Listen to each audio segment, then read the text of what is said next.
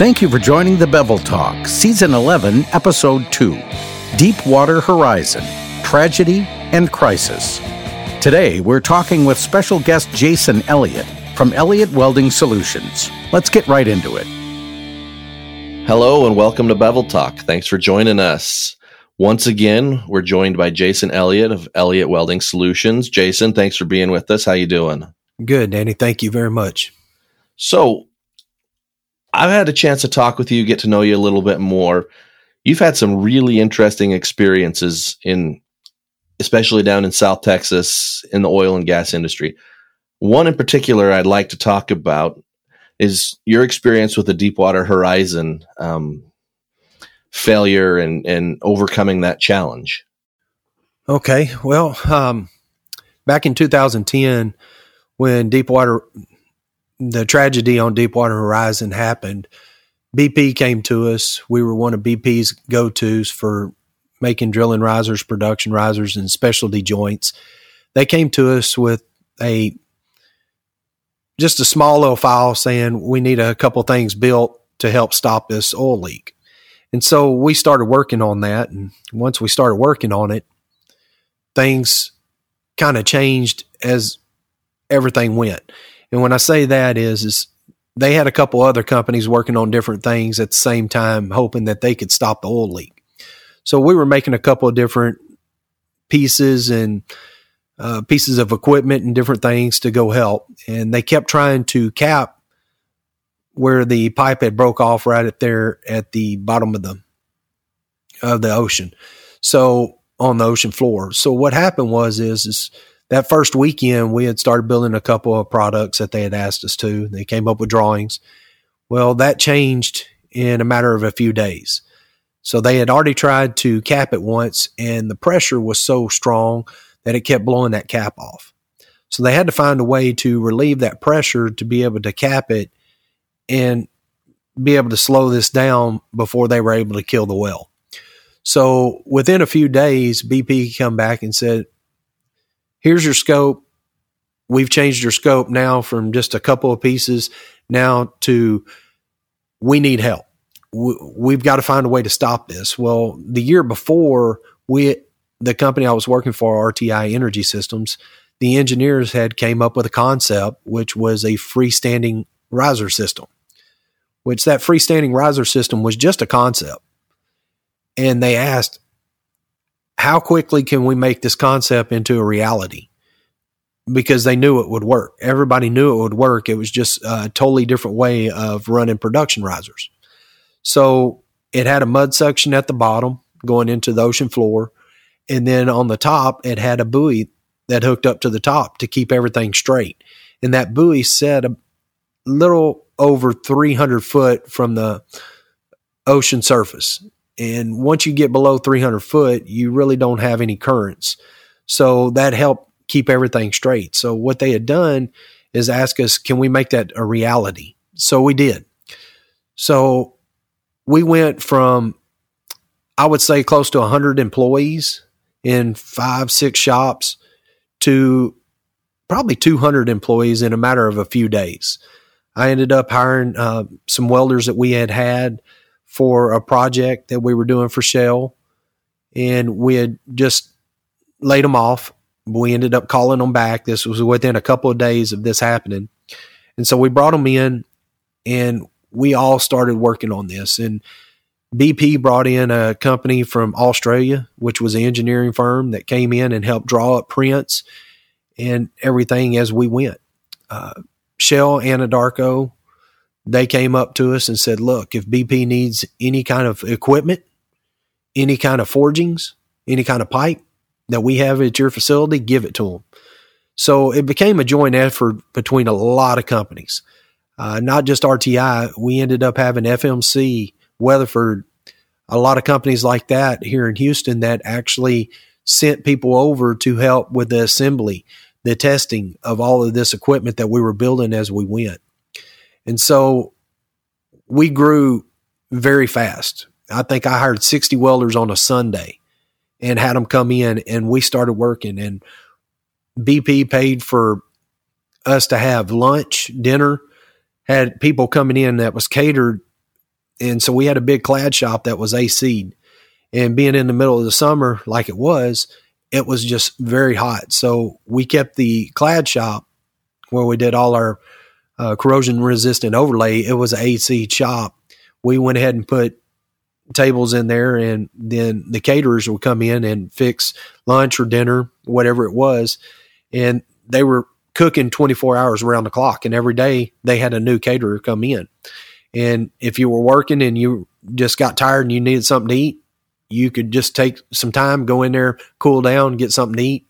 So it went very fast and very quick because we were not holding anybody to a time clock.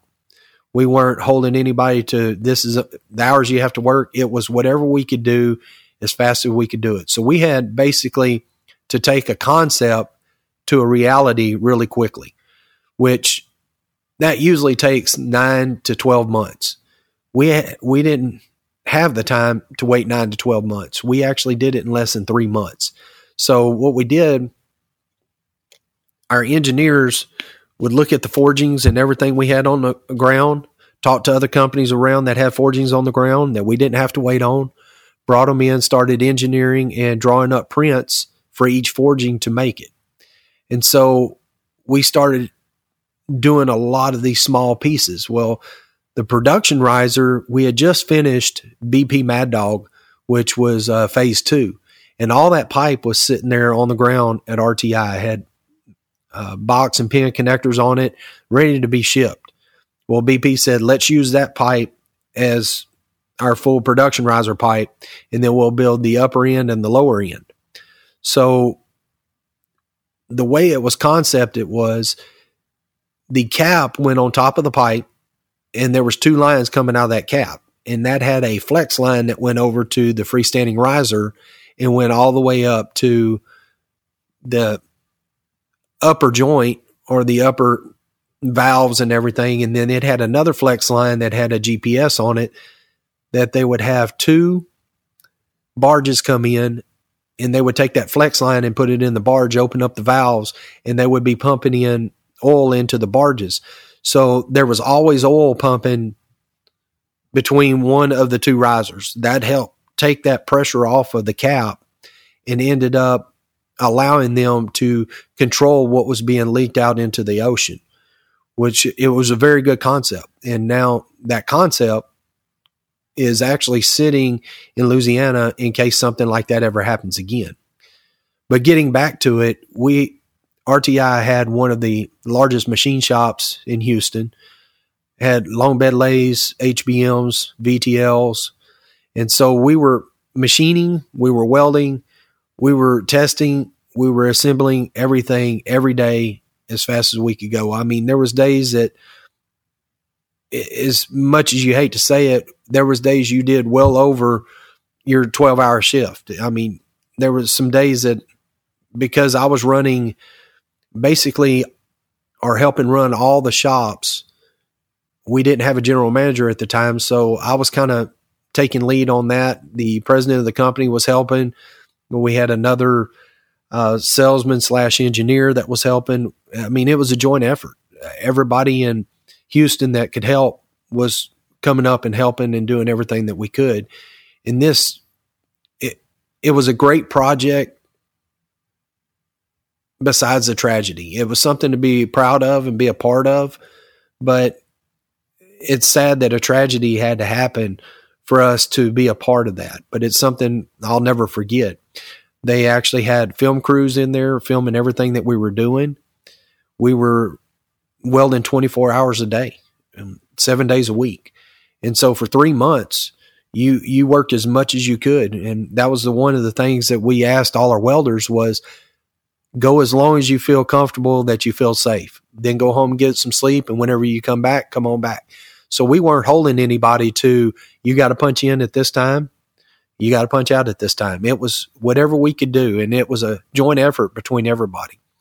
So everything was done and tested, to meet every spec that you could and make sure there was no issues. The testing pressures were done to what the pressure was coming out of the pipe. It was 1.5 times that, to make sure that it would pass. But we're talking some weldments, and this was all on 4130, 8630, A707. These were very high strength, as we were talking in the last section, high strength 1 1/4, 2 1/4 chrome forgings, different pipe and stuff like that. So it was really something to be proud of when it was built, because it did work.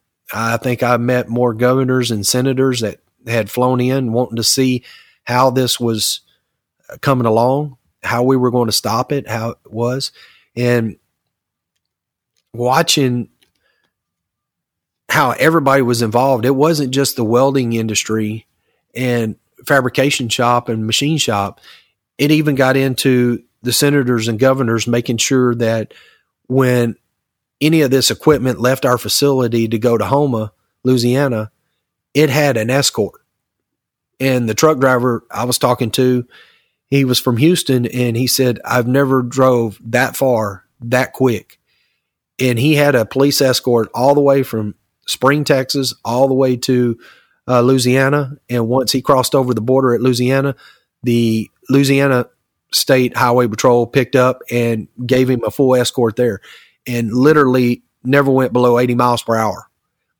He said once he hit the highway, he was gone. He hit the freeway, he was gone. And it was really a cool deal, because it wasn't just a few of us getting involved. It was everybody. And the weldments that we had to do was very critical. They were very, very well tested. They had to meet some of the tightest criteria, because we didn't need something else failing out there. We had BP officials sitting there watching over everything. We had third-party inspectors watching everything. We had representatives from everywhere, all a part of it. So it was really a cool opportunity. Like I said, it's sad to say that a tragedy happened to be a part of that opportunity, but it was something that you'll always be able to hang your hat on for seeing how it was done.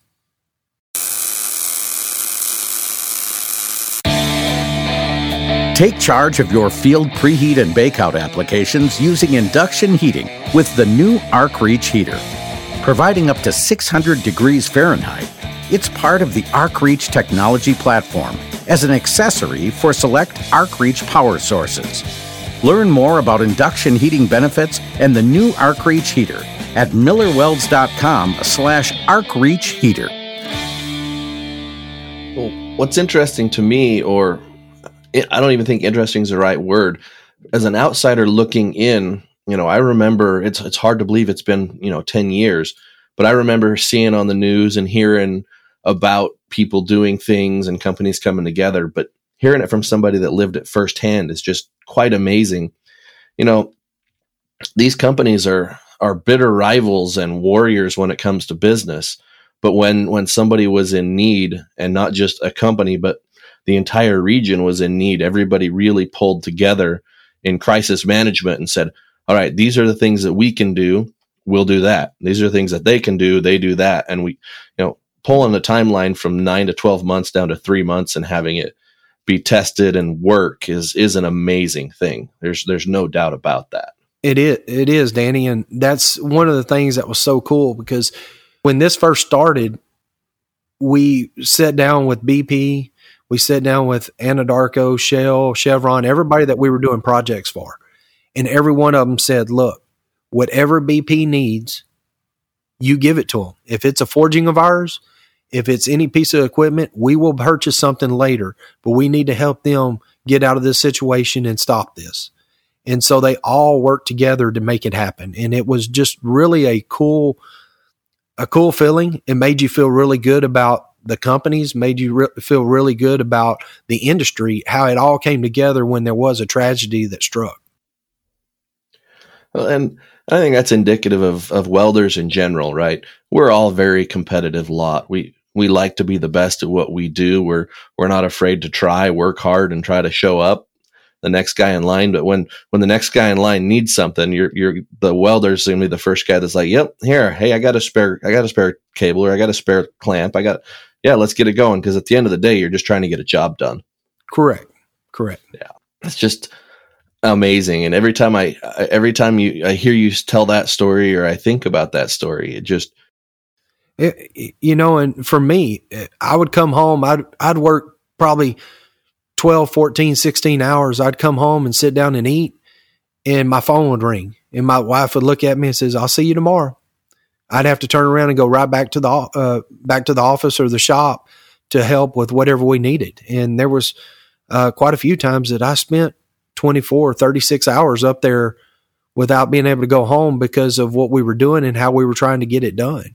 And yes, that's very difficult whenever you're trying to meet all the regulations of everything. And, you don't want people there because now accidents can happen. We actually did that whole project without one accident happening. wow. And that was something for all the guys that we had and the way we had our shop set up, that it was very safe.